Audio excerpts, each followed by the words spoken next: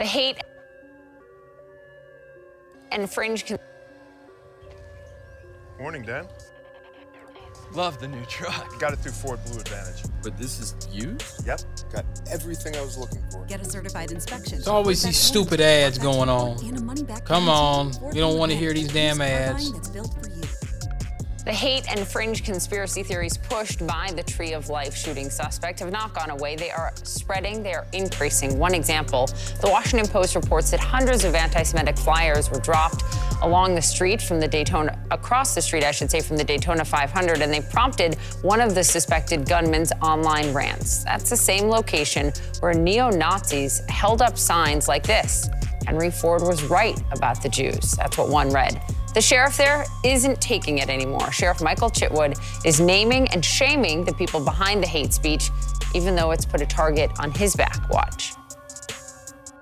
When you're trying to crush a radical group of cowardly scumbags, unity and sunshine destroy it. There's a lot of people in this room, and there's a lot of people around this country of the Jewish faith who are on their hit list. They try to besmirch your character. They try to put death threats out on you and threaten you and your family. Well, I wear that as a badge of honor because I, too, by these clown group, want to shut my big mouth and put a bullet in the back of my head. Go for it. That's my message to you. Wow. Saying go for it did not fall on deaf ears, apparently. 3 men have now been arrested for making online threats against Chitwood. One allegedly said, just shoot Chitwood in the head. Very interesting that he said he would do that. Now, remember what I said, what Mike German said.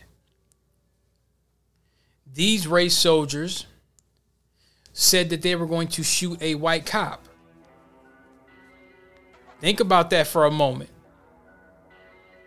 This is how dangerous these folks are. To murder him. Another said, I will kill Chitwood, mark my words. And another, I'm going to shoot Mike Chitwood. So how is he responding to all of this? He's greeting them at the airport. Tyler, Very good I'm Volusia intro. County Sheriff Mike Chitwood. Welcome to Volusia County, Florida. Thank you. Enjoy your stay. So he caught them at the airport. When they brought him in, he caught him at the airport. And he wanted to send a message, I suppose. Let's go ahead and we're going to break this down. You're wondering like, okay, why is he bringing this up? We're going to break it down. Well, Sheriff Chitwood joins us now. Thank you for being here. It's so astounding to us sitting here watching what you faced, I think to everyone watching, to how you respond. As I understand it, this is not just about the threats to you. This is about threats to your family, right? The people that didn't choose to be in the position you're in. Yeah, that's correct. And I've been doing this for 34 years. And good morning, and thank you for having me on. My family, my daughters, my grandkids, my parents didn't sign up for this. Yeah. But when you got a bunch of cowards that hide behind the anonymity of social media, you know, they crank up their base through that. Does the tactic work to name and shame, to greet them at the airport, right? Because you obviously want to bring this to light, but I think you really want solutions. You want this to stop. Yeah, I want it to stop, and I don't know if history's on my side of being able to end the hate.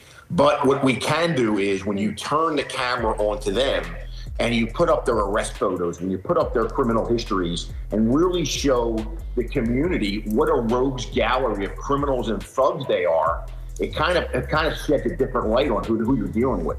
Yeah, you know, we remember this press conference that you held back in February, and there were a lot of explicit examples of what was going on in the anti-Semitism in your community. It's very hard to listen to, but I think it's important. So we're going to play just a short part of this for people to sort of wrap their heads around. Now, these guys look familiar. They look like they were the same guys in Florida which the black media had played before. They look very familiar. Leave our country, go back to Israel. You know where you bomb Palestinian kids? Where we fund you stupid Jews? $8 billion a year? Can you imagine? I mean, you don't have to because it's happening. How common is stuff like that there? You know, it wasn't common, and I think that's what really set me off. I feel like my community, a home invasion robbery occurred, that a segment of my population was targeted for their religion. I'm not going to stand for people to be targeted for their religion, for their race, for their sexual orientation or ethnic background. I'm not going to stand for it. You have supported a proposed law there that would actually make anti-Semitic incidents, so things like we just saw, a felony. Talk to me about the law specifically, why you support it, and does it have a shot of becoming law? All right. Now, listen to me. Remember those laws that Mike German said are already on the books. Black folks are supposed to be in a protected class, of course. Now, see how they're ramping this up. Yeah, it's House Bill 269. I expect it should be signed sometime this week, and it enhances penalties for what you just saw. If you go on private property, which is what we're seeing, and you drop off hateful literature targeting someone for their religion, it's a felony. If you use a projector to shine hateful messages on the side of private property, it's a felony. If you get up in somebody's face with a bullhorn and you start screaming anti-Semitic remarks to them, it's felony stalking. So we're really looking forward to this. You have previously been a supporter of former President Trump, and the number of hate groups surged 55% under the beginning few years of his presidency. That's according to the Southern Poverty Law Center. He is the GOP frontrunner for 2024. I wonder if you have any message to him on this front, or if you think he bears any responsibility. Now he's going to watch his words. Listen to this. Just from where I sit, when Charlottesville happened and the former president said, we're as good people on both sides, that was the whistle call that it's okay to be an extremist. And let me say about extremism, whether you burn a police station down, burn a police car up, or you're out there. Now, when he said burn a police station down, what was he talking about? He was talking about our backyard here. He was talking about Minneapolis, Minnesota, in fact. He didn't say the words. Charlottesville, to me, was much, much worse than what happened in Minneapolis. Far as, well, Charlottesville, they didn't burn as much stuff down, and they didn't tear up the town. But the thing is Charlottesville was reminiscent of some of them early 1900 lynching, them Klan meetings where they used to lynch black folks and string them up. Oh, there's not going to be no trial. This nigga's guilty. He touched this white woman. Oh, we found out he didn't touch the white woman. Well, we just going to string him up anyway. It's got to be somebody black. It's got to be somebody there. We're going to keep playing that beat. That's cold. Trying to wipe out a race or a religion, that is extremism. There is no such thing, in my opinion, as left or right. It's extremism, and it should never be tolerated in American society. So your message to him in this campaign? You got to help us here, Mr. President. You got to help us. If you become the president, you got to help us. You cannot be cuddling and cozying up to these far extreme groups that want to destroy America. There you go. Now, Volusia County, I want to give y'all a bar of some information on Volusia County, Florida. I want you to understand something here. Volusia County, Florida, east central part of Florida.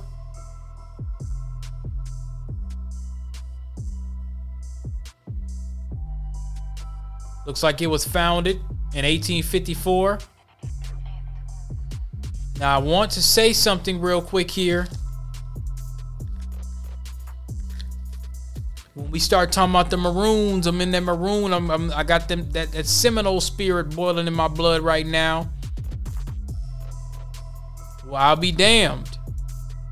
The Seminole Indians, descendants of the Creek tribe of Alabama and Georgia, who resisted forced relocation to Indian Territory, also camped in various parts of Volusia County. During the Second Seminole War of 1836 to 1842, the Seminoles burned the large sugar plantation in what is today the city of Daytona Beach. Shout out to the Maroons.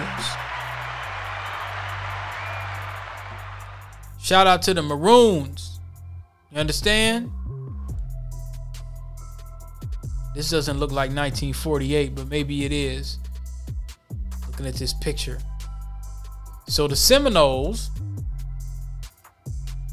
let's get down to where the black folks at. And they talked about this on the, make sure you go get that film, American Maroon.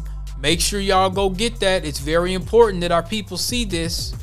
Everybody in the world should see this.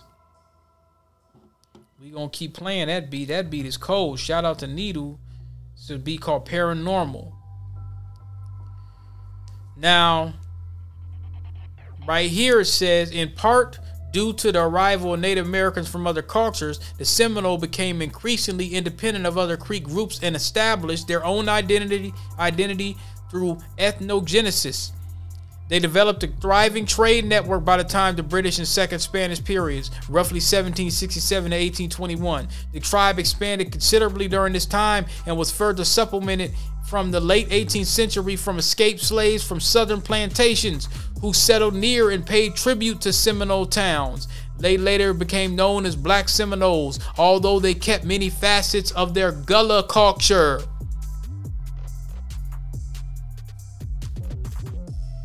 You understand?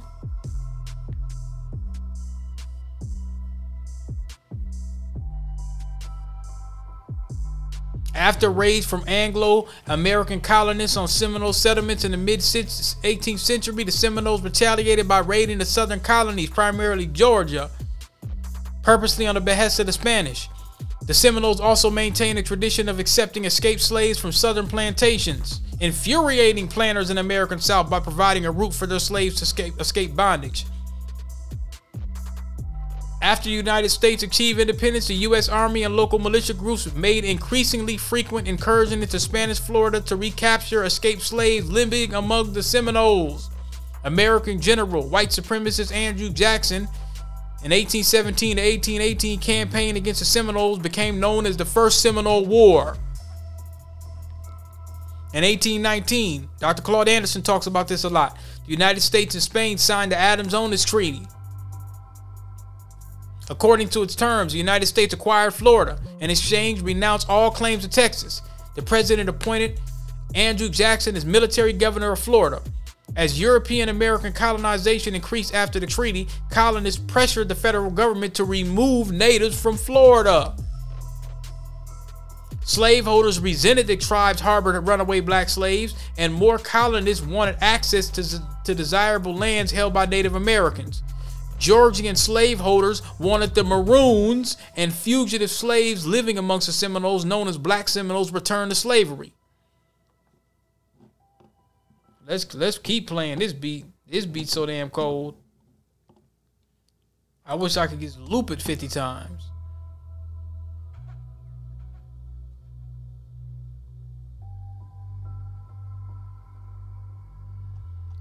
Now let's look. Hold on.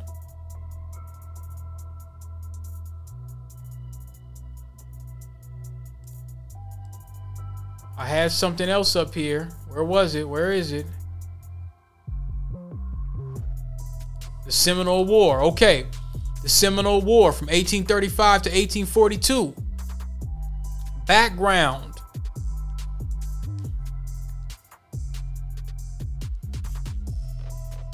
Let's look at the background here.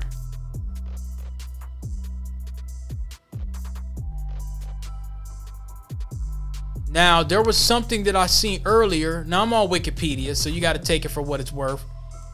But they talked about this in the Maroon film as well. The status of runaway slaves was a continuing irritation between Seminoles and European Americans. The major problem was not with them, they're saying the Seminoles, but with the Indian Negroes. General Taylor would not, being a slaveholder himself, deny the Seminoles of their Negroes, and in practice handed his captives over to Lieutenant J.G. Reynolds, U.S. Marine Corps, in charge of immigration. Spain had given freedom to slaves who escaped to Florida under their rule, but the U.S. didn't recognize it. Remember, I said when Spain sold Florida, I think they sold it for like $2 million or so. If black folks would accept the Catholic faith and defend, the Spanish land, they were there to be free. They were supposed to get acres of land and all that. But the U.S. basically said, "Nah, nigga, we ain't gonna do it. We're gonna do what white supremacists do. You can't have the land. You gotta go. You gotta go." Over the years, those who became known as Black or Negro Seminoles established communities separate from the Seminole villages, and the two people had close alliances, although they maintained separate cultures. Negroes among the Seminoles constituted a threat to the institution of slavery north of the Spanish border. Let me say that one more time. Negroes among the Seminoles constituted a threat to the institution of slavery north of the Spanish border. Slaveholders in Mississippi and other border states were aware of this and constantly accused the Indians of stealing their Negroes. However, this accusation was often reversed. Whites were raiding Florida and forcibly stealing the red men's slaves. The American Maroon talks about how, where they say, well, the Indians own slaves. Well, a lot of those slaves, or a lot of those enslaved black folks, in fact, it wasn't like it was chattel slavery. Some of the 5 civilized tribes, yes, they did own slaves on some nigga get out in the field and work type of shit. That work with the race soldiers. But down there in Florida, to my knowledge, they worked together. You weren't being dehumanized and considered to be 350 human because you wasn't on like. Basically, the white folks was bad because they wasn't putting these Negroes on the plantation. Worried about the possibility of an Indian uprising and an armed slave rebellion, Governor Duval requested additional federal troops for Florida. Instead, Fort King was closed in 1828. The Seminoles, short of food and finding the hunting becoming poorer on a reservation, were wandering off of it also.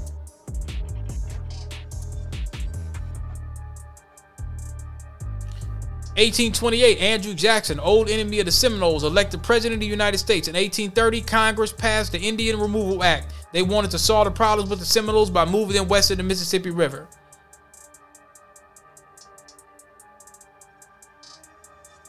So I'm telling you, them Maroons, there was something in here, and they mentioned that in American Maroon. Y'all gotta see that. It was somewhere basically where they said, hey, this ain't no Indians giving us the business. These are black folks whooping our ass down here. They talked about that in American Maroon. Maybe I could find that. Let me look up John Horace. Yeah, it's Wikipedia, but I mean it has some John Horace was born in 1812. He was of Spanish Seminole African descent. Yeah, John Horace was a beast out there. Okay, so he was... All right, John Horace.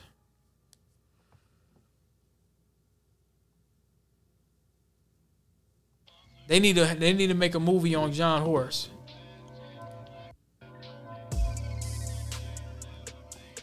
There was something in here that I seen before.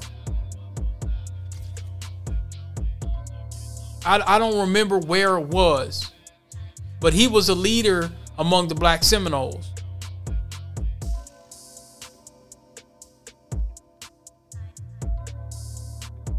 He was a leader among the black Seminoles, but it was some guy that did mention that. I can't remember who it was.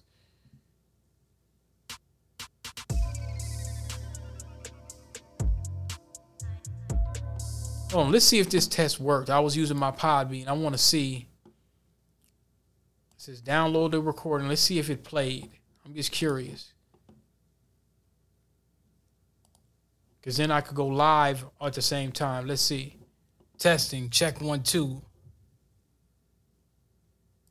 Test. Okay, it played through the podcast, but let me see. Testing. Check 1, 2. Okay, so it did play. But I don't know if it'll play through YouTube. Hold on, let's see. We doing a little okay, that's the same one.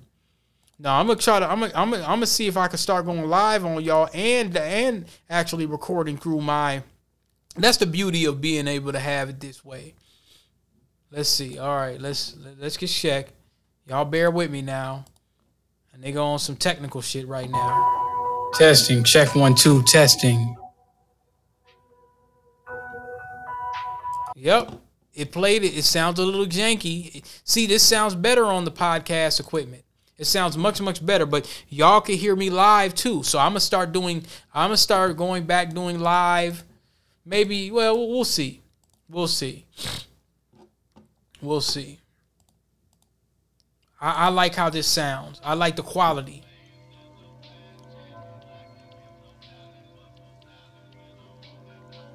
Now, speaking of which, the last report, and I'm going to break that down into the Cyber Sambo report. Somebody sent me this. NAACP sues Minneapolis alleging covert social media by cops. Minneapolis NAACP leaders on Wednesday filed a federal lawsuit against the city of Minneapolis over police officers' alleged use of stealth social media accounts to keep tabs and criticize black community leaders. Now, that's not something that y'all should be doing. If y'all law enforcement, you shouldn't be doing that. You shouldn't be doing that at all. Your job is to protect and serve. There's already it says, I was just getting ready to say, the allegation came to light last year as part of the Minnesota Department of Human Rights investigation into the MPD's practices and culture following the May 2020 murder of George Floyd. Officers posed as black community members on social media to criticize city officials and members of the NAACP. Work that wasn't part of any criminal investigation, Human Rights Commissioner Rebecca Lucero says. See, that's harassment. And they should arrest them for that. They also used the accounts to track the activity of NAACP members and push racist stereotypes about black people, the NAACP said in a statement on Wednesday announcing the lawsuit. The group called the racially discriminatory surveillance unconstitutional. Well, what is the penalty for violating the Constitution? Well, if you swore on the Constitution and you're violating the Constitution and your job was to uphold the Constitution, you should get major time. Now they talking about monetary punitive damage, 20 unnamed police officers. They should do like that sheriff said, put their names out there, shame them. All right. Now the NAACP's attorneys point to an instance when an officer posed as a community member and responded to an invitation to a 2017 birthday party and mayor campaign event for black civil rights attorney and activist Nikema Levy Armstrong. So Armstrong said on Wednesday, the mood at the gathering, which was held at a Minneapolis restaurant, soured after several uniformed officers sat down near her group. She said, I felt that they were there intentionally, that they were there to intimidate, and their presence definitely had an impact on my guests in the event. So basically, this was some plantation shit. Yeah, we're going to try to spoil you Negroes' parade. I'm going to rain and piss on your parade. Now, they ass was supposed to be out somewhere fighting crime, but they're sitting up in a restaurant eating chicken wings. This is the same thing that they did to the citizens of Mississippi. COINTELPRO 2.0. Then it said, neither the lawsuit nor the MDHR report alleged that police hacked citizens' social media accounts, only that they monitored and interacted with those. A city of Minneapolis spokesperson said in a statement Wednesday that the city disagrees with the assertion that MPD had used covert social media accounts to spy on black people, black organizations, or elected officials. That's cap. That is cap. That's cap. Of course they're surveilling you.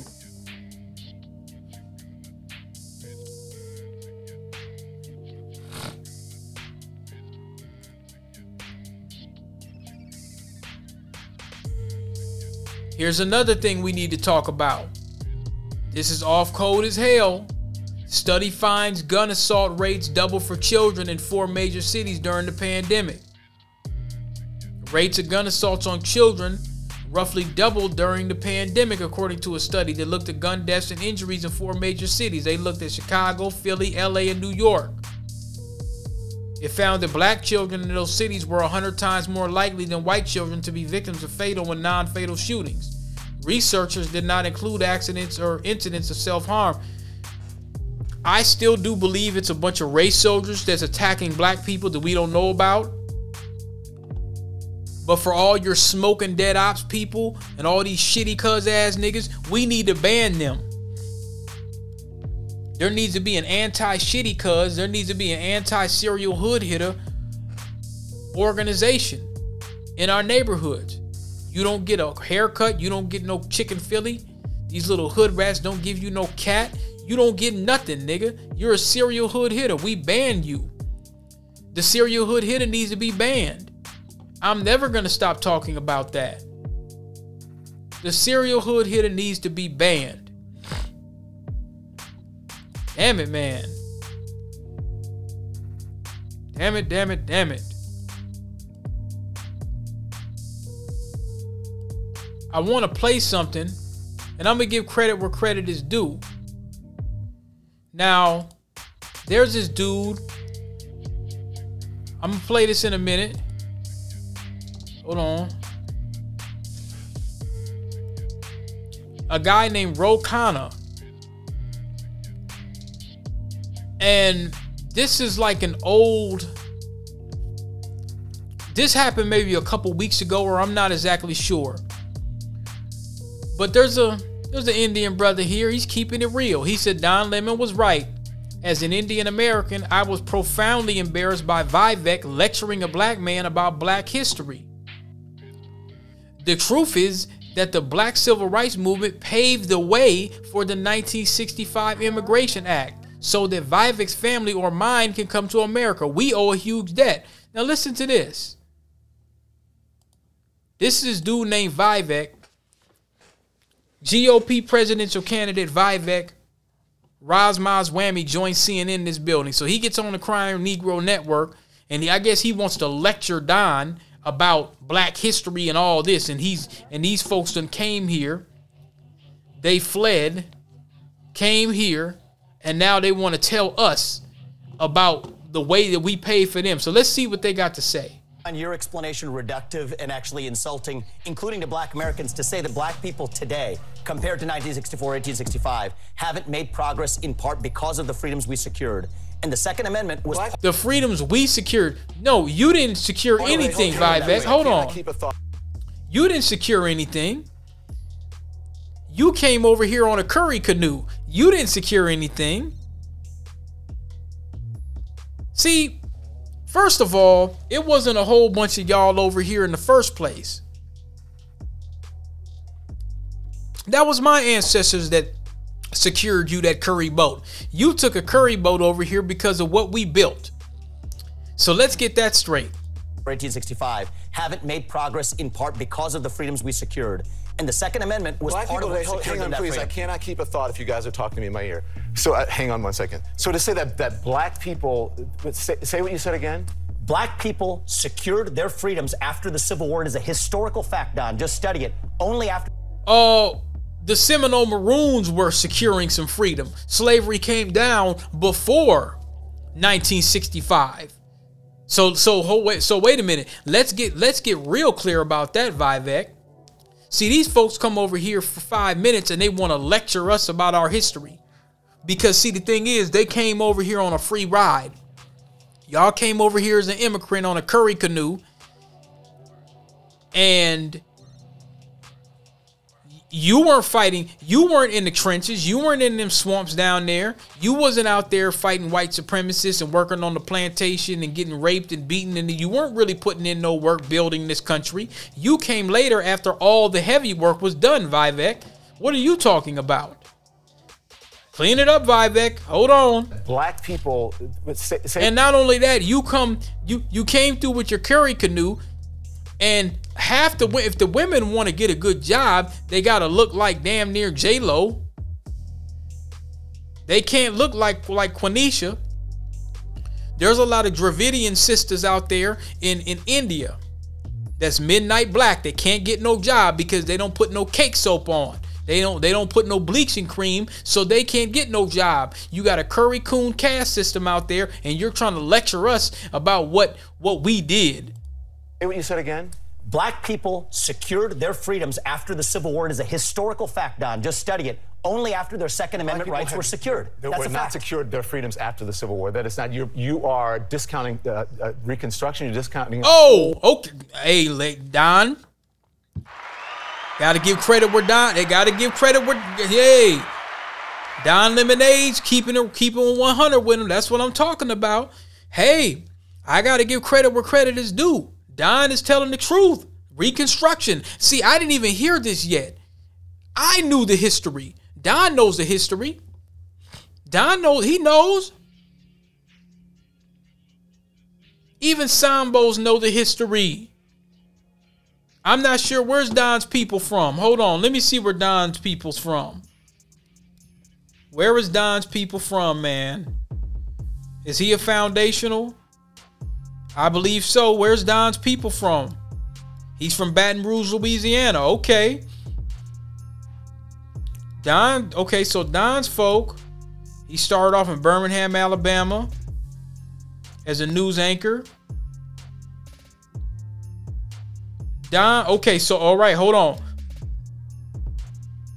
Lemon was born under the surname of his mother's then husband and discovered that Wellman was his father when he was 5. Mostly African-American ancestry, Creole. His maternal grandmother was the daughter of a black mother and a white father who had French and Scots. Okay, it's a lot of, if you guys ever go to New Orleans, you'll know. You see some black folks down there and be like, no, they white. No, they ain't white.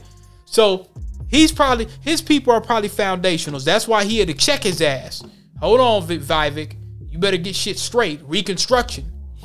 Again? Black people secured their freedoms after the Civil War. It is a historical fact, Don. Just study it. Only after their Second Amendment rights were secured. They That's were a not fact. secured their freedoms after the Civil War. That is not. You are discounting Reconstruction. You're discounting a whole host of things that happened after the Civil War when it comes to African Americans, including the whole reason that the Civil Rights Movement happened is because black people did not secure their freedoms after the Civil War. And right, they were trying to. I mean, even after the Seminole Wars and the fighting and Nat Turner, all of that. All of that. And they still, what did they do? They enforce black codes. Oh, y'all niggas don't want to work with each other no more. Okay, you can't hang out on the corner here. Oh, you can't work there. You can't marry a white woman. You can't do this. You can't do that. Oh, what's up with these sundown towns? All of that. All of that. Once we were no longer a use, and let's talk about peonage. Once we were no longer a use in American society and they couldn't get the wealth off our backs without paying for it, they enacted all these laws. So Jim Crow quasi-slavery. What does he talk about? Talking about 1965. That things turned around. People tried to change the freedoms that were supposed to And you know happen how they after the got Civil it? War They got their and Second Amendment Reconstruction. rights, and they actually got, the NRA played a big role in that. But No, that's not true. today, Don, The NRA did not play a big role absolutely, in they that. trained That black Americans is how a to use lie. firearms. That's a lie. That's not. The NRA did not play a big role in This that. is just historical fact. But It's Don, not a historical fact. the part that I Just find because you say it's historical the fact, part that it's I not find historical insulting is when you say today black Americans don't have those rights after we have The gone fact through that I find civil rights insulting revolution in is this that country. you are sitting here- After we have gone through civil rights, no, there was no we. You were sitting around getting your ass whooped. You and Gandhi was getting your ass kicked by the British and kissing white ass and putting on bleach soap. That's what y'all was doing while we was out here getting it on with the race soldiers, while John Lewis and them was getting their ass whooped up on Edmund Pettus Briggs, while we had the Deacons of Defense giving the Klan the business, while you had folks like my great-great-grandmother with her 45 and her shotgun telling the sheriff to get the hell off her land. We was out here putting in work. You was still getting your ass whooped by the British. That's what was happening. Curry canoes and cash cooning. That's what was going on your neck of the woods. And you came over here on a free ride, reaping the benefits. Thank you very much to the descendants of slaves. Thank you very much. You're welcome. telling an African American about the rights and what you find insulting about the way I live, the skin I live in every day. Here's where you and I have a different freedoms point that of view. black and white that black people don't have in this country, and that black people do have. Well, here's where you and I have a different point of view. I think we should be able to express our views regardless of the color of our skin. We should have. We're not going to have alternative facts. We should be able to express our views. You see how he tried to turn it around? Once Don Lemonade checked his ass, like, hold on, nigga, you don't know what you're talking about. You're not going to sit up here and lecture me when you fled. See, this is what you fled from. You fled from this.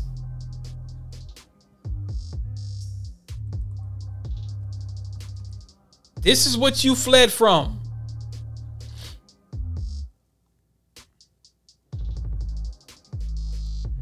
You fled from this.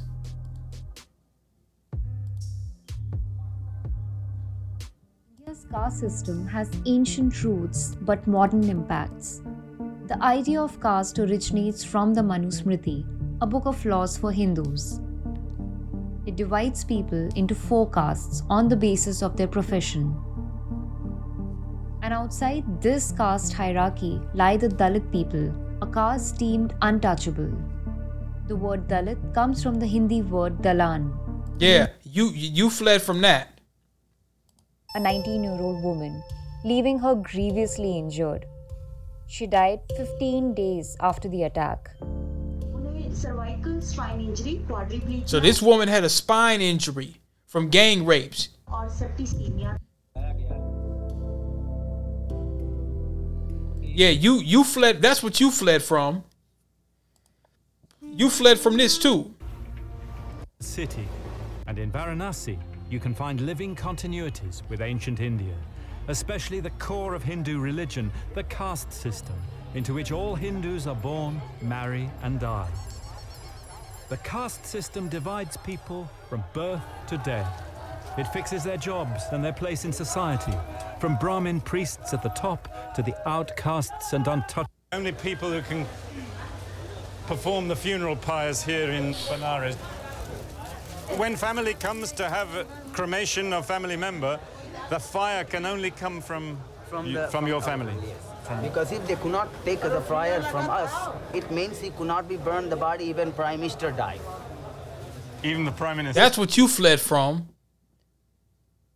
To receive the benefits that the benefits and the bounty that we worked on. Damn it. Don't trying to wag your finger. Over here wagging your finger at us.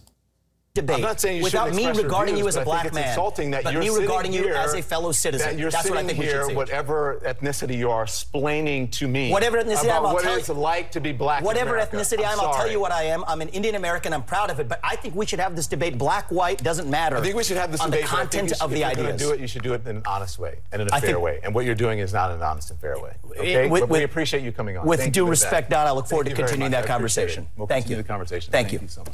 Thank you, Papa. We'll talk about China. Yeah.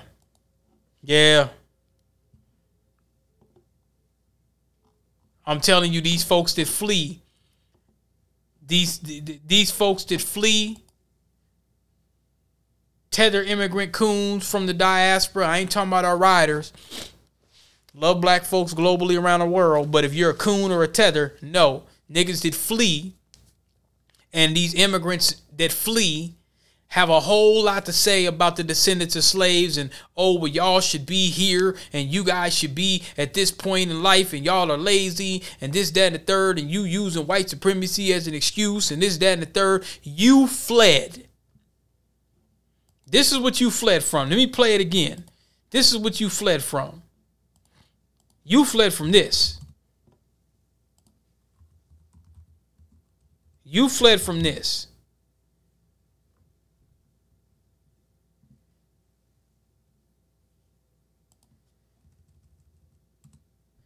This is what you fled from. Welcome to Who Wants to Be a Millionaire?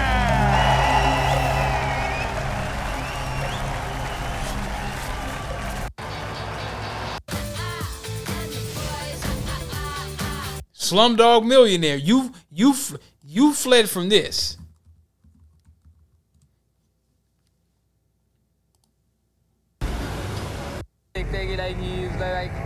Some people, if you're from the slums, we can't talk to each other. You heard what? Look, an Indian society has a perception that they live in very dirty conditions. Like they don't wash their clothes and wear the same clothes 3 days straight. Some people try to keep their distance from the slum people. If you're from the slums, we can't talk with each other, because if I talk with you, I think something bad might happen to me. Most probably they will steal stuff. Sometimes they may snatch purses and run away. If I'm sitting here with my phone, they might snatch it and run away. That's what you left from. Trying to lecture somebody about black folks in the 1965 and this and what happened. He was like, oh, it's a historical fact. It's a historical fact. He keeps wanting to mention historical fact. Don was like, no, nigga, I'm from New Orleans.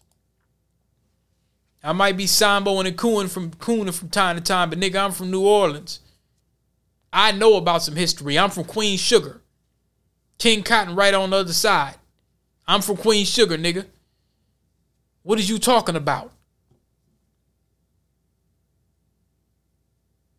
And see, this is the kind of stuff we have to deal with. Where the music at? Where the music at? Let's get this music going. Ex-WWE writer sues company over racist storylines with Bianca Belair and Apollo Crews. According to a story from Bloomberg Law, WWE is facing a lawsuit from Brittany Abrahams, for allegedly discriminating against a black female writer. The lawsuit also alleges she was subjected to offensively racist and stereotypical jargon that was used in scripts for black wrestlers, including Bianca Belair and Apollo Crews.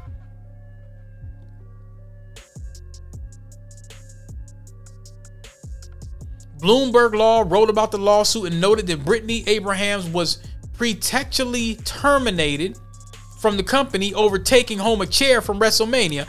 Man, please. Maybe she shouldn't have took the chair. Maybe she should have. But you're the writer.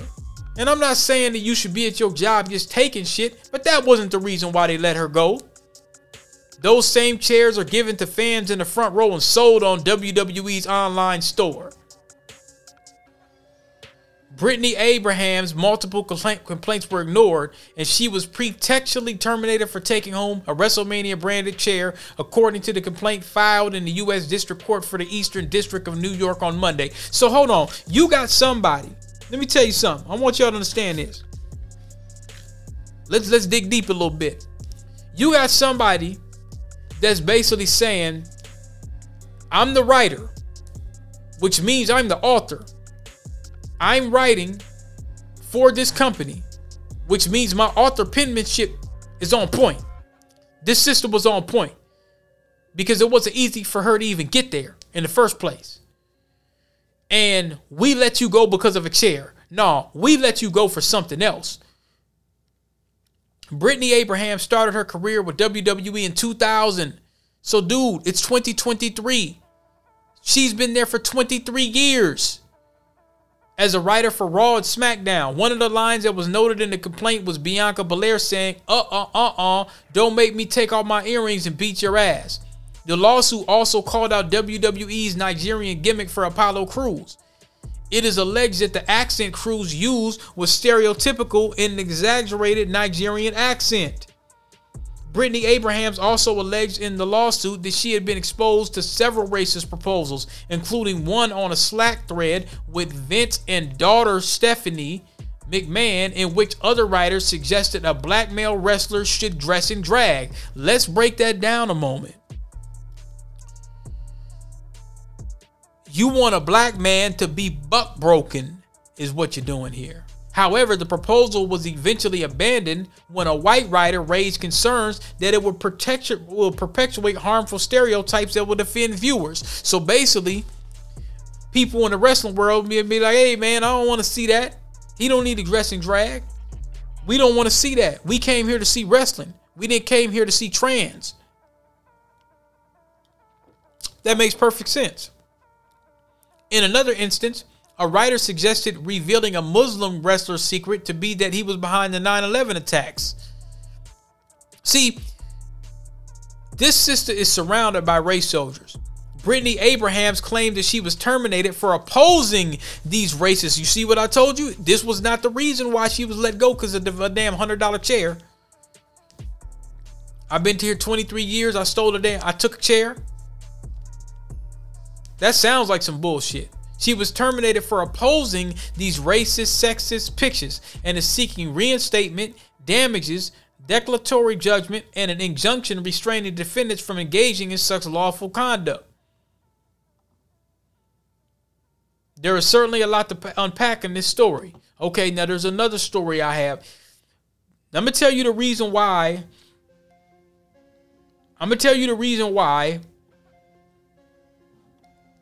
They let her go. Because I'm a black man that's been in corporate. They let her go because she wasn't a coon. She said, okay, enough is enough. Hey, I got my bag up. I got my writing credits. Man, I'm not about to sit here and accept this. And she probably was talking about it for a minute.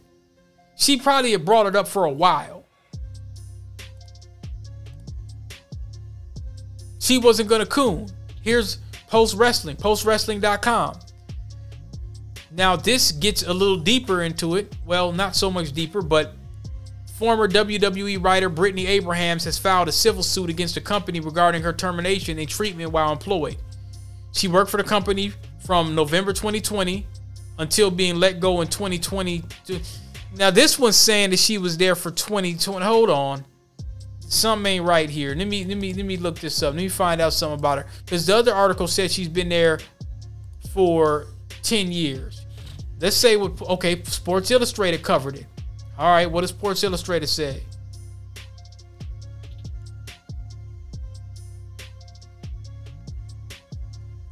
So let's look at this article and then we'll look at the other ones. So she worked for the company, they said, from 2020. She got let go in 2022. So I was wondering, was she there 20 years? Was she there in 2000 or was it 2020 and that was a typo? But it said 2000. She was brought on as a writer for SmackDown and gained permanent employment following May. One of the few black writers on the staff, along with Silvers, who observed several of the complaints.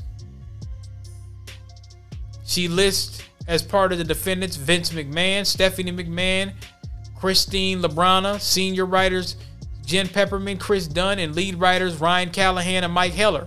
So this was a whole... there was also witnesses that she named: Kyla Silvers, Chad Barbish, Brian Parise, Andrea Listenberger.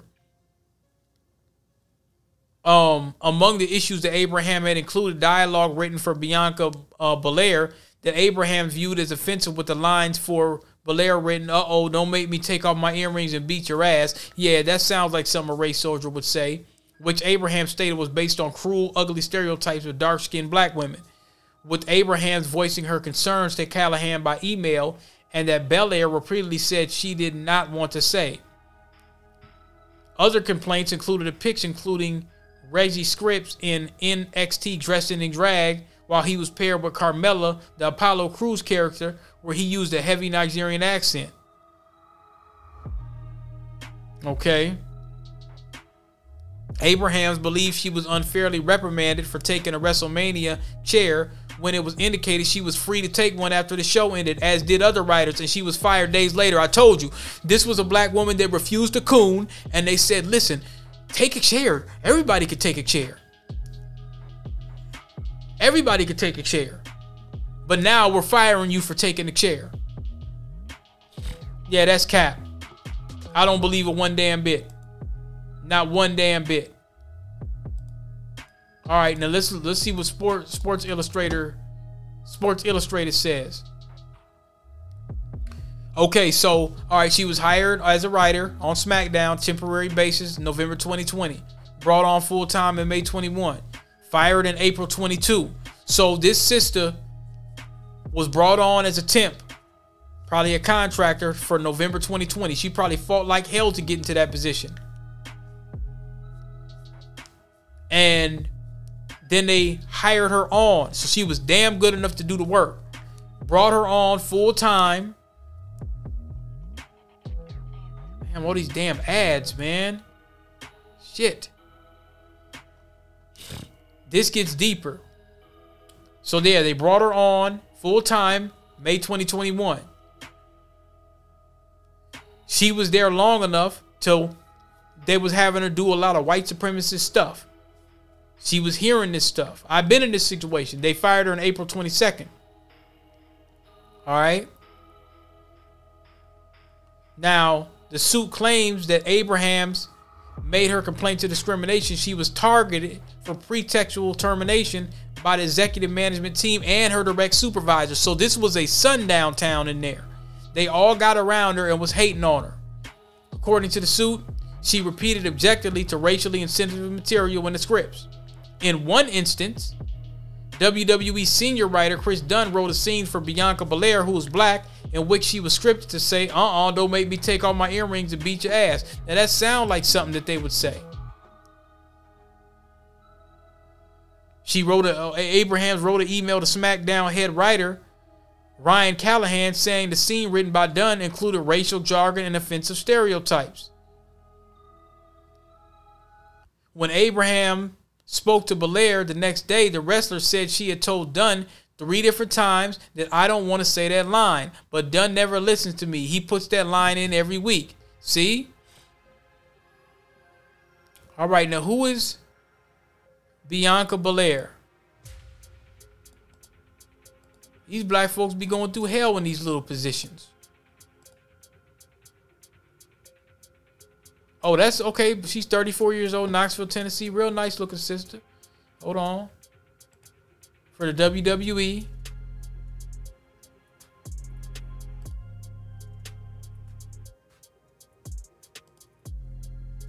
Okay. Wow, man. I'm looking at Bianca B. Yeah. And you got to think it's probably some decent, it's probably some sloppy, dusty looking white women that work there. The sister looked decent. They hating on her. Real nice looking sister. Yeah, they hating on her. Yep, I believe every word. Bianca Belair. Okay. So she said she don't want to say that line. When Abraham spoke to Belair the next day, the wrestler said she had told Dunn 3 different times that I don't want to say that line, but Dunn never listens to me. He puts that line in every week. The suit also alleges that Callahan proposed a racist storyline for a Muslim wrestler. So some dude named Mansoor was born in Saudi Arabia. So anybody that's white, they're attacking. Anybody that's not white, they're attacking on here. Yeah, I believe them 100%. I believe them 100%. I'm not much of a wrestling fan anymore, but I had to cover that. Had to cover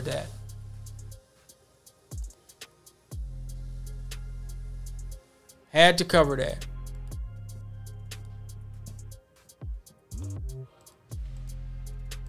So let's get on to the next topic here.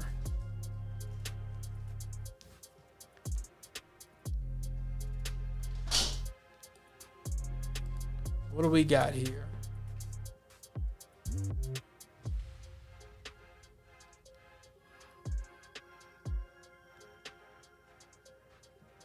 Hold on, let's pull this up here.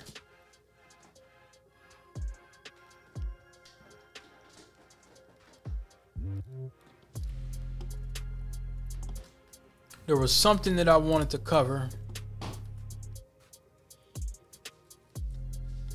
but I don't remember what it was.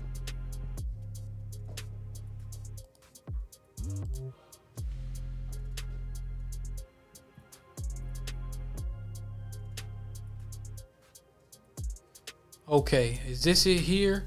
Okay, I got an email. I keep getting this email. And it was some email talking about, what did it say? The urgency of black innovation, advancing policies for economic growth, security, and opportunity. They keep sending me this stuff. They keep pushing this out. It might have been some newsletter or something I signed up for at one point, but this just happened on the 21st where they said Biden announces key appointments to boards and commissions. Now they're trying to make it look like, here it is.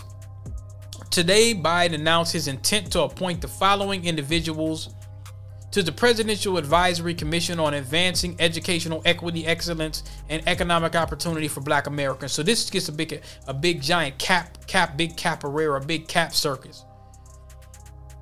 They start talking about right here saying, I'm not going to read it all, education programs, commission focusing on promoting career pathways, public awareness of educational disparities. So letting you know, okay, black folks, y'all ain't got no money. Most of y'all going to jail. You're being targeted, blah, blah, blah. We know that. Providing solutions to these problems. Establishing local and national relationships with public, private, philanthropic, nonprofit stakeholders for equity, excellence, and economic opportunity. But they ain't talking about no money. So the chair they got is somebody from North Philly. This is the first person they got. This is from the White House here. The first person they got, Malcolm Kenyatta. He completed his Harvard Kennedy's executive, blah, blah, blah.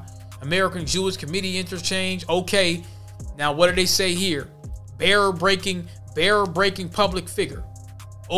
First openly LGBT. Okay, that's nothing for black folks. That don't do nothing. Gun safety policies. Nothing for black folks. He lives in North Philly with his husband and his dog Cleo. Nothing for black folks. Leslie Bakerfield. Howard University. Honor graduate. Another bought and paid for Negro. Okay, well, what do they got for them? Founding investor. It's 100 most top influential association leaders. They just got a whole group of bought and paid for Negroes. Marla Blunt Carter, member, professional practice, Rutgers University. State director for Obama. Okay. Became the senior advisor, political strategist for Lisa Blunt Rochester. The first woman in person of color to represent Delaware. That don't mean nothing. Okay, Stacey Brown Fieldhouse, member. Venture firm. Investing in black and Latinx entrepreneurs. That's another weasel word. That don't mean anything. Founding member of the SoftBank Opportunity Fund. Okay. Valencia Cade. First black female CEO and superintendent of the Capitol. This old first stuff. Delaware. Bolstering community faith-based business partnerships. Interrupting school to prison pipeline. Zeta Phi Beta sorority. Oh, okay. Vincent Dorian Evans served as this is one of these long ass, I know Dr. Umar talked about this along these long ass Negro terms. Deputy Director of the Office of Public Engagement and Intergovernmental Affairs for VP Kuala. Yeah. Long ass nothing burger positions. Voted the Young Black Change Maker in 2022, the nation's largest youth voter organization. Nothing. Michael Anthony Holmes.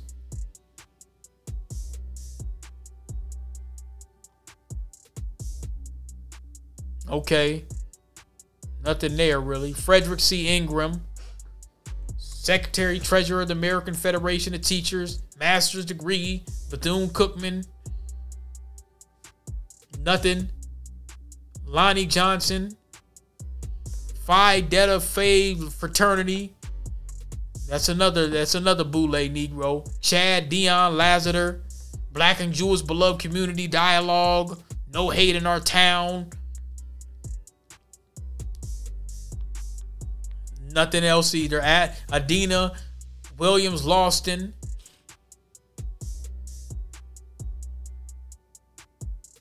PhD degrees from Bowling Green. Billy Mitchell. Congressional Black Caucus. Oh, well, there we go. Clarence Nesbitt. I mean, this is just Negro after Negro of nothing. Denise Peace. NAACP life member. Rebecca Becky Pringle. LGBT. This is why Pringle is a staunch advocate for students who have disabilities. LGBT, immigrants, English language learners, communities of color. There we go. Marissa J. Edmond, or Marissa J. Richmond. Locally, she's a member of the Metro Historical Commission, having previously served as a member and past chair. Oh, there we go. Co-chair of the Transgender Advisor Committee of the Democratic another one.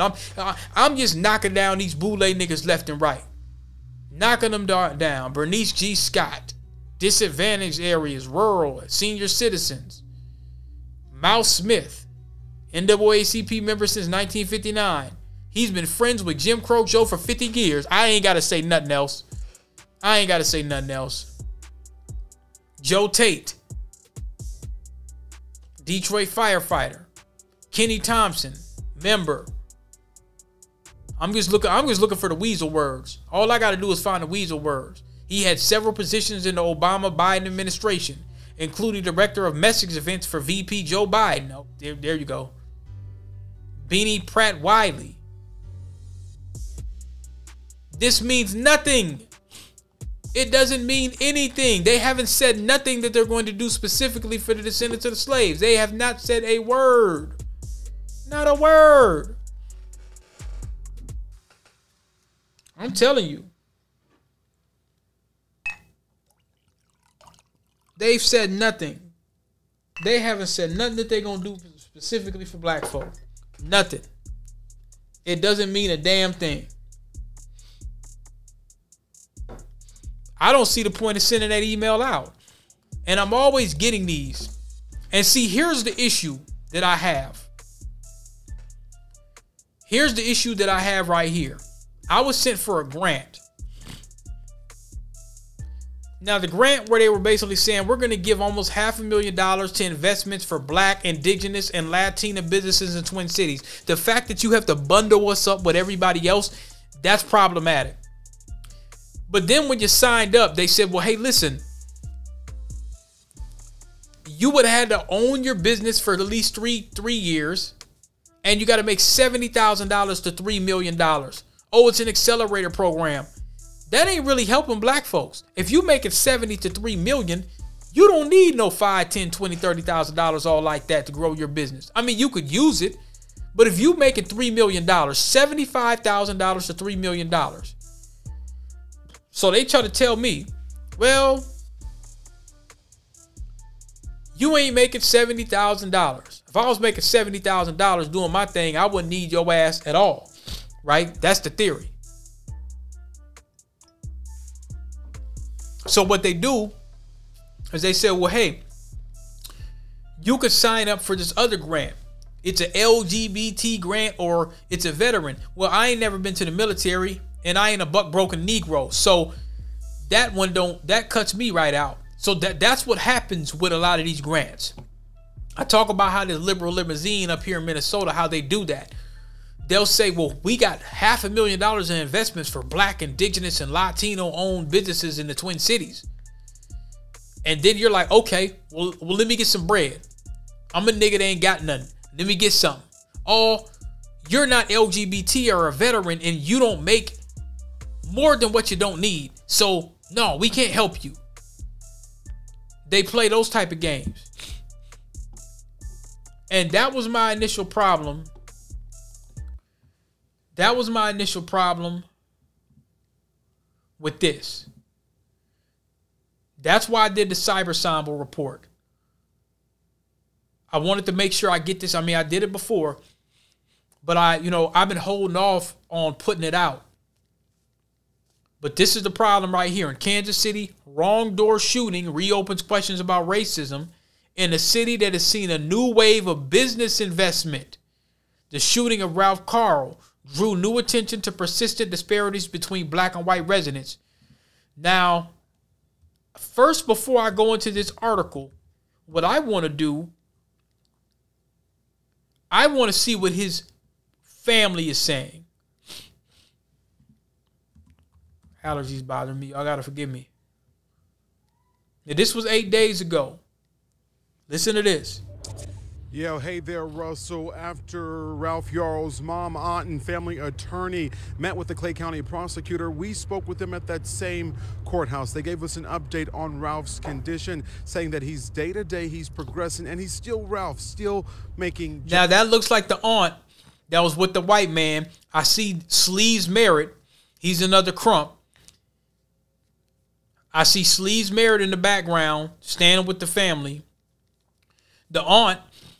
Let's see what they're gonna say. President Biden yesterday. We also found out that he talked to the Vice President of the United States, Kamala Harris, today. That don't mean a damn thing. When you have what they just sent you, what they just sent me in that email, Negro after boule, Negro after boule, Negro, and you're not talking about passing an anti-black crime racism bill, it don't mean nothing. As Ralph does, he was making jokes. A large part of our conversation I had with the family and their lawyer centered around their conversation with that prosecutor and their satisfaction. Cleo Nagby saying after the meeting she didn't feel good or bad, just okay. They believe that this case has only moved so fast because of demands for answers from people from all across the nation. Still upset that Andrew Lester was let free after he was brought in. And while they have more questions, they ain't that upset. That ain't that upset. Because you know what? If he would have been LGBT or if he would have been a member of the Jewish community, man, they would have been talking about passing legislation right away. Number one, that even though Ralph was shot and had a bullet in his head for 12 hours, he is alive and he is healing. Ralph's family tells me they're also grateful for the support they received from the community. I'll say thank you for Ralph. Thank you from me, and thank you from every mother that has lost a child. And thank you from every mother that has a child injured unnecessarily. This shouldn't be happening. Thank you. None of this happens unless the community stops and says, I'm exhausted with this. This is not enough. They're too calm. They're way too calm. And see, these folks is immigrants. These folks ain't from here. They're, I'm not trying to disparage them. I'm just saying, man, y'all too damn calm. You don't want to say what happened. You don't want to call this what it is. You talking about this shouldn't happen or whatever. Say what the fuck it is. Say that this is a white supremacist shooting here. The man that shot Ralph Yarl, his grandson then already came out and said that he's a race soldier.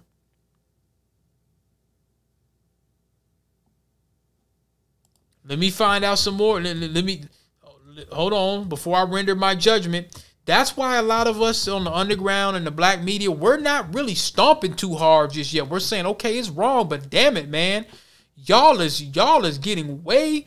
I'm not feeling the energy. Okay, let's see this. Here's another one. We just had our conversation with, but he is shot a second through to a conviction and kept him. Almost every cop who's on the Jefferson shot in their bed. Okay, let me see what they're asking. No the mother. one of lifts the spirits. There were several neighbors who came out to help, and they also told our team that some of the stuff they heard was really disturbing. They thought they heard another neighbor order Ralph to get on the ground and put his hands up. Does the family have any response to that, both the comments and then the show of support from other neighbors? Okay. The comments from Ralph were his comments to me. What Ralph experienced is what Ralph experienced. There have been neighbors that have reached out to me, and I appreciate the neighbor that reached out to me and explained to me her side and where she came from. That's coon talk. That's that immigrant coon talk. Y'all niggas is. She asked you what you said about these. See, she don't even want to admit because she got a white husband. That's Sambo bedwench coon talk here, man. That's putting us in danger. That's that Botham Jean stuff. That's why a lot of foundational black Americans, we're kind of separating from niggas like that.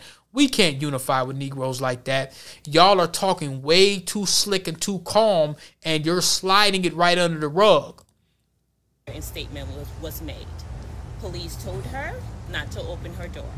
So that was the justification. However, Ralph's feelings are valid. What he said is valid. How everybody else that was not shot said is not my business. Yeah. And I'll echo that. Oh, gosh, man. As we get into the... Jeez, okay, let me see another one, man. Let me see another one. I'm telling you, they are too... This is something that seems to be really senseless right now. Authorities have now charged 84 out. Ralph is just taking it day by day. He is healing. He is trying to make sense of something that seems to be really senseless right something now. That seems to be really senseless. You listen to the words that this broad's using? because she has the bedwench mentality and she's locked in with a colonist, she won't call it a white supremacist shooting. She won't say it. Authorities have now charged 84-year-old Andrew Lester with felony assault for allegedly shooting Jarl when Jarl mistakenly showed up at his Kansas City home Thursday just before 10 p.m. Jarl's family shocked Lester Chose most people. terrorists, but there's no indication County New York rural area. Looking for a friend. All right, hold on. Here's another one. Let's see what his mom's saying. To date on that, I would say in the to him that night in terms of his injuries. Ralph was shot on top of his left eye, that I would say in the left frontal lobe, and then he was shot again in the upper right arm. He was shot, he had the bullet. He is gonna stay with him for that he was home and walking. Bullet in his brain. It's of a range, and the CT said that, and the doctor don't understand how, then I don't understand how. Yeah, none of us understand how. Say. We're just all glad Ms. Nack. His brothers were supposed to go for a sleepover. You have to come home before 10 o'clock. Okay, I'm gonna pick them up. Okay. And while he was standing there, his brothers didn't run outside. The man who has now been arrested, has now been charged. At first, there was no arrest in the case. He says that he feared for his life that night. What do you think when you hear that response? Well, it sounds awfully familiar. We know that blackness in and of itself, just being black, has been seen as a threat often in this country. And so when we hear him say, I feared for my life, and we know that the only... Let me see what the mother's saying, because she should have said something, and this nigga start talking. He was being confronted. In the case said, particular case? Racial elements. It's a white shooter. It's a black boy, not criminal. Thompson was... Race and... 4 years old. Well, yeah. Well, we want to know more about Andrew Lester and his mindset. The fact that he's 84 years old will be a consideration in terms of what he thought leading into the moment. But I'll remind you that the former president and the current president of the United States is about that age as well. It's not an age that's sort of over, and he decided. They want to put a age on white supremacists. They want to put an age on it. You see how? And he told her not to say nothing. Don't say nothing. Do like Botham Jean's coon ass family. I wasn't really gonna get on them too much because they lost a son. Nah, them niggas is turncoats. They will put us in danger for a check. She's sitting up there looking all simple and calm with failed king. Sitting up there with failed king. Okra's little carpet muncher. Sitting up there with failed king. And just looking real silly. And I will argue about. Ralph and I will argue about, Ralph, can you put the sheet music down and do your English homework? Mom, I don't want to do my English homework because it's boring. Man, this is shameful. This is real shameful.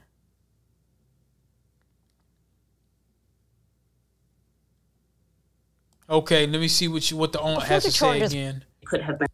What's your reaction to this and taking the case serious nature? He is able to talk to anyone at all is in fact a miracle, and so it's hard to really explain the injuries and then talk. Everything, we are grateful that he is alive, because considering what he went through, I don't think the person who did this intended that he would be alive. So we are very, very grateful that he is still with us. We still see him. I can still hug him. His siblings can still hug him. So yes, we are grateful. We are upset. We are angry, but we also understand that it could have been a lot worse. To think that you have been shot twice, once in your head and once in your arm, but yet you find the will to get up and run to look for help. But yet you're turned down 2 times before finally someone tells you, put your hands up and get on the ground in order for them to help you. That, it brings my heart to the, because clearly he needed help. Clearly, you won't call this a white supremacist shooting. Okay. Let me see. An 84-year-old man is now facing serious charges in the shooting of a black teenager. Andrew D. Lester is charged with the Class A felony of assault in the first degree. It carries with it a range of punishment of up to life. Prosecutors say the teen, Ralph Yarrow, went to the wrong house to pick up his younger brother. All Ralph did, according to officials, was ring the doorbell when he was shot twice, once in the head through a glass door. Ralph, thankfully, was released from the hospital and is recovering at home. There's a major part of Ralph that died on Thursday. He's going to forever have a scar on his head that's going to remind him that I was shot because of the color of my skin. The shooter, Andrew Lester, said he. Yeah, we're just not feeling. We're just not feeling the family's wordplay. I ain't heard him say white supremacists. I haven't heard the word racism. And Sleeves Merritt, that nigga's telling them, hey, let's just get a bag. Don't say nothing too much to turn it up. See, words matter. What did Jim Crow Joe say? Words matter. This is shameful. This is shameful. But it is what it is. It is what it is. I'll cover up one thing. YouTube might ding it, but hell. I'm going to report something from the Defender, the Children's Health Defense. This is a posting from Brenda Bellotti, PhD. Now, please excuse me for my allergies here. This is an article. And, you know, if they take down my YouTube page, we'll just get another one up. We just going to keep telling the truth. I'm sorry. Pfizer gave millions to independent groups to push the jab vaccine mandates. Well, I already said vaccine, but anyway. Pharmaceutical giant Pfizer in 2021 made numerous grants to medical associations, consumer groups, and civil rights organizations for the purpose of creating the appearance of widespread support for the jab mandates, investigative journalist Lee Fang reported. As the jab mandates rolled out in 2021, Pfizer stayed quiet on the question of mandates, but public health groups, patient advocacy groups, doctors associations, community groups, and others, along with the Jim Crow Joe administration, actively advocated for jab mandates as a key measure to protect public health. New disclosures from Pfizer, posted by Fang on his Substack, shows that many of these same groups were taking money from Pfizer while they promoted the idea that the RMA jabs were safe and effective despite a lack of scientific data to back those claims. These damn allergies, shit. Prominent groups on an extensive list of those who took Pfizer funding while pushing the mandates included the Chicago Urban League,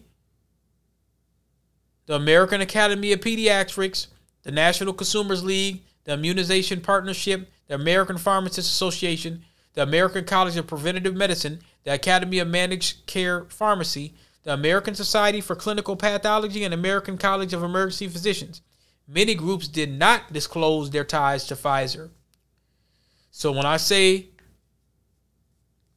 I seen that Chicago Urban League, let's look them up. Sounds like some bought and paid for Negroes.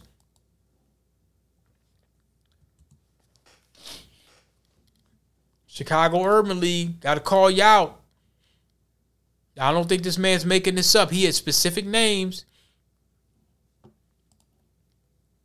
Works to achieve equity for black families and communities through social and economic empowerment. Boy, I tell you.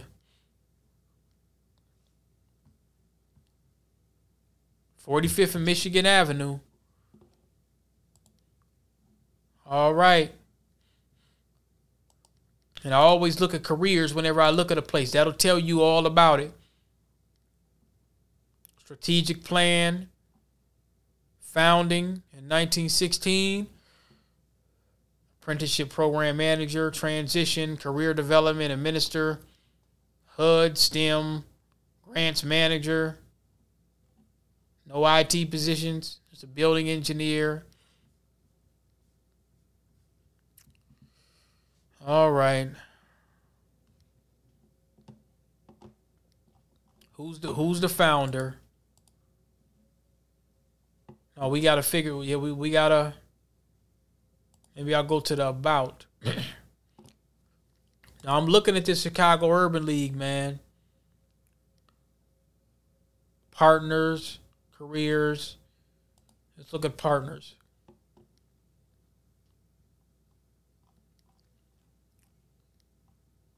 Oh, they got funding partners, McDonald's, Avant, Bank of America. Do we have any big pharma? Black Tech Mecca, okay. Well, not really seeing much on the website about who's the leading person. Not really seeing that. I'm not seeing that. But it says these groups set the nature of the debate, Fang told comedian political commentator Russell Brand on a recent episode of Stay Free. They appear in the news media. They create events and they create a discourse that look authentic, that looks organic, but it benefits the bottom line of their benefactors of companies like Pfizer. Oh, Fang said many of these organizations, particularly civil rights organizations like the Chicago Urban League or the National Consumers League, which actually has a Pfizer lobbyist on its board, have powerful influence precisely because of their independent status. When these groups speak out, Fang said, it affects how regulators see those issues and how the public sees them. When they see these third-party groups that have some credibility, these are famous organizations that are known for standing up for the public interest. When they say, hey, these mandates are good for the idea for the American public, it seems genuine. But they aren't disclosing the Pfizer money, which is a relevant factor when you're talking about a policy that compels Americans to take this product. And the Chicago Urban League ain't shit for that. After the jabs became widely available in early 2021, jab mandates followed in different forms across the country. At the federal level, the U.S. Department of Defense mandated jabs for military personnel, and the Jim Crow Joe administration mandated jabs for federal contracts and for all employers with 100 employees or more. That was later struck down in federal court. Universities mandated jab for students and staff. Many public and private employers across the country mandated the jab for employees. Several school districts across the country plan to mandate jabs for children to attend schools. Most of these plans have been rolled back. Those who instituted mandates justified them by asserting that mass jab and only mass jab would stop the spread, which is not true. But it has since been revealed that in March 2021, when the CDC director Rochelle Walensky publicly and unequivocally stated on MSNBC that people that were jabbed would not get sick, there was no evidence to support her statement. In fact, the CDC had to walk the statement back a few days later. Jim Crow Joe also falsely claimed that the people that got the jab would not get infected. In July 2021, just before the jab vaccine mandates, I said it, whatever the hell, went into effect. The jab makers have since acknowledged they never tested whether the vaccines would stop transmission, and the FDA reported that people that took it in both Pfizer and Moderna clinical trials contracted the virus. Well, I seen something with Moderna where they weren't even letting people take it no more.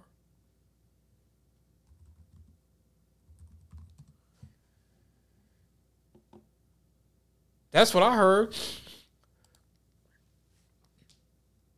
Now, and this is back in 2021. Look at this.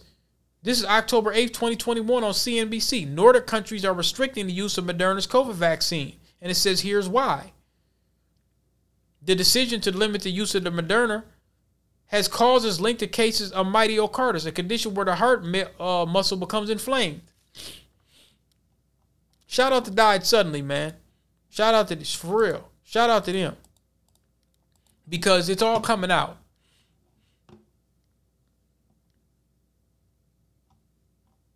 It is all coming out. Shout out to the Defender. They're fighting a good fight, man. They're fighting a good fight. Now listen to this. This is a Utah woman that's first to sue Merck, alleging Gardasil HPV vaccine caused cervical cancer. I've heard of women taking these HPV vaccines and getting cervical cancer. She filed in federal court that the vaccine caused her to develop cervical cancer and other injuries. A lawsuit on behalf of Caroline Cantera, 25 years old. The first lawsuit to allege Gardasil can cause cervical cancer, the very cancer Merck asserts Gardasil prevents. Cantera alleged New Jersey-based Merck and Company and a subsidiary Merck Sharp and Dohme oversold Gardasil as a cervical cancer vaccine and downplayed known health risks to enhance sales. Telling you, man, y'all need to check out the Defender, the Children's Health Defense.org. Make sure you bookmark that. They're fighting a good fight, man. Who is telling the truth? It says Tucker Carlson calls out corrupt media and politicians.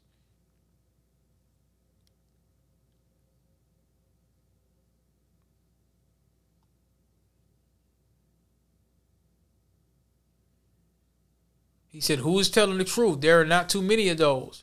He said, it's nice to have a truth teller around. It's helpful because suddenly the stakes are very high. Now, Carlson said Kennedy knew that the COVID vaccines were both ineffective and potentially dangerous, and he said so in public to the extent he was allowed. So that's probably why they kicked Tucker Carlson out. Remember, I talked about that on the last broadcast. Let me see.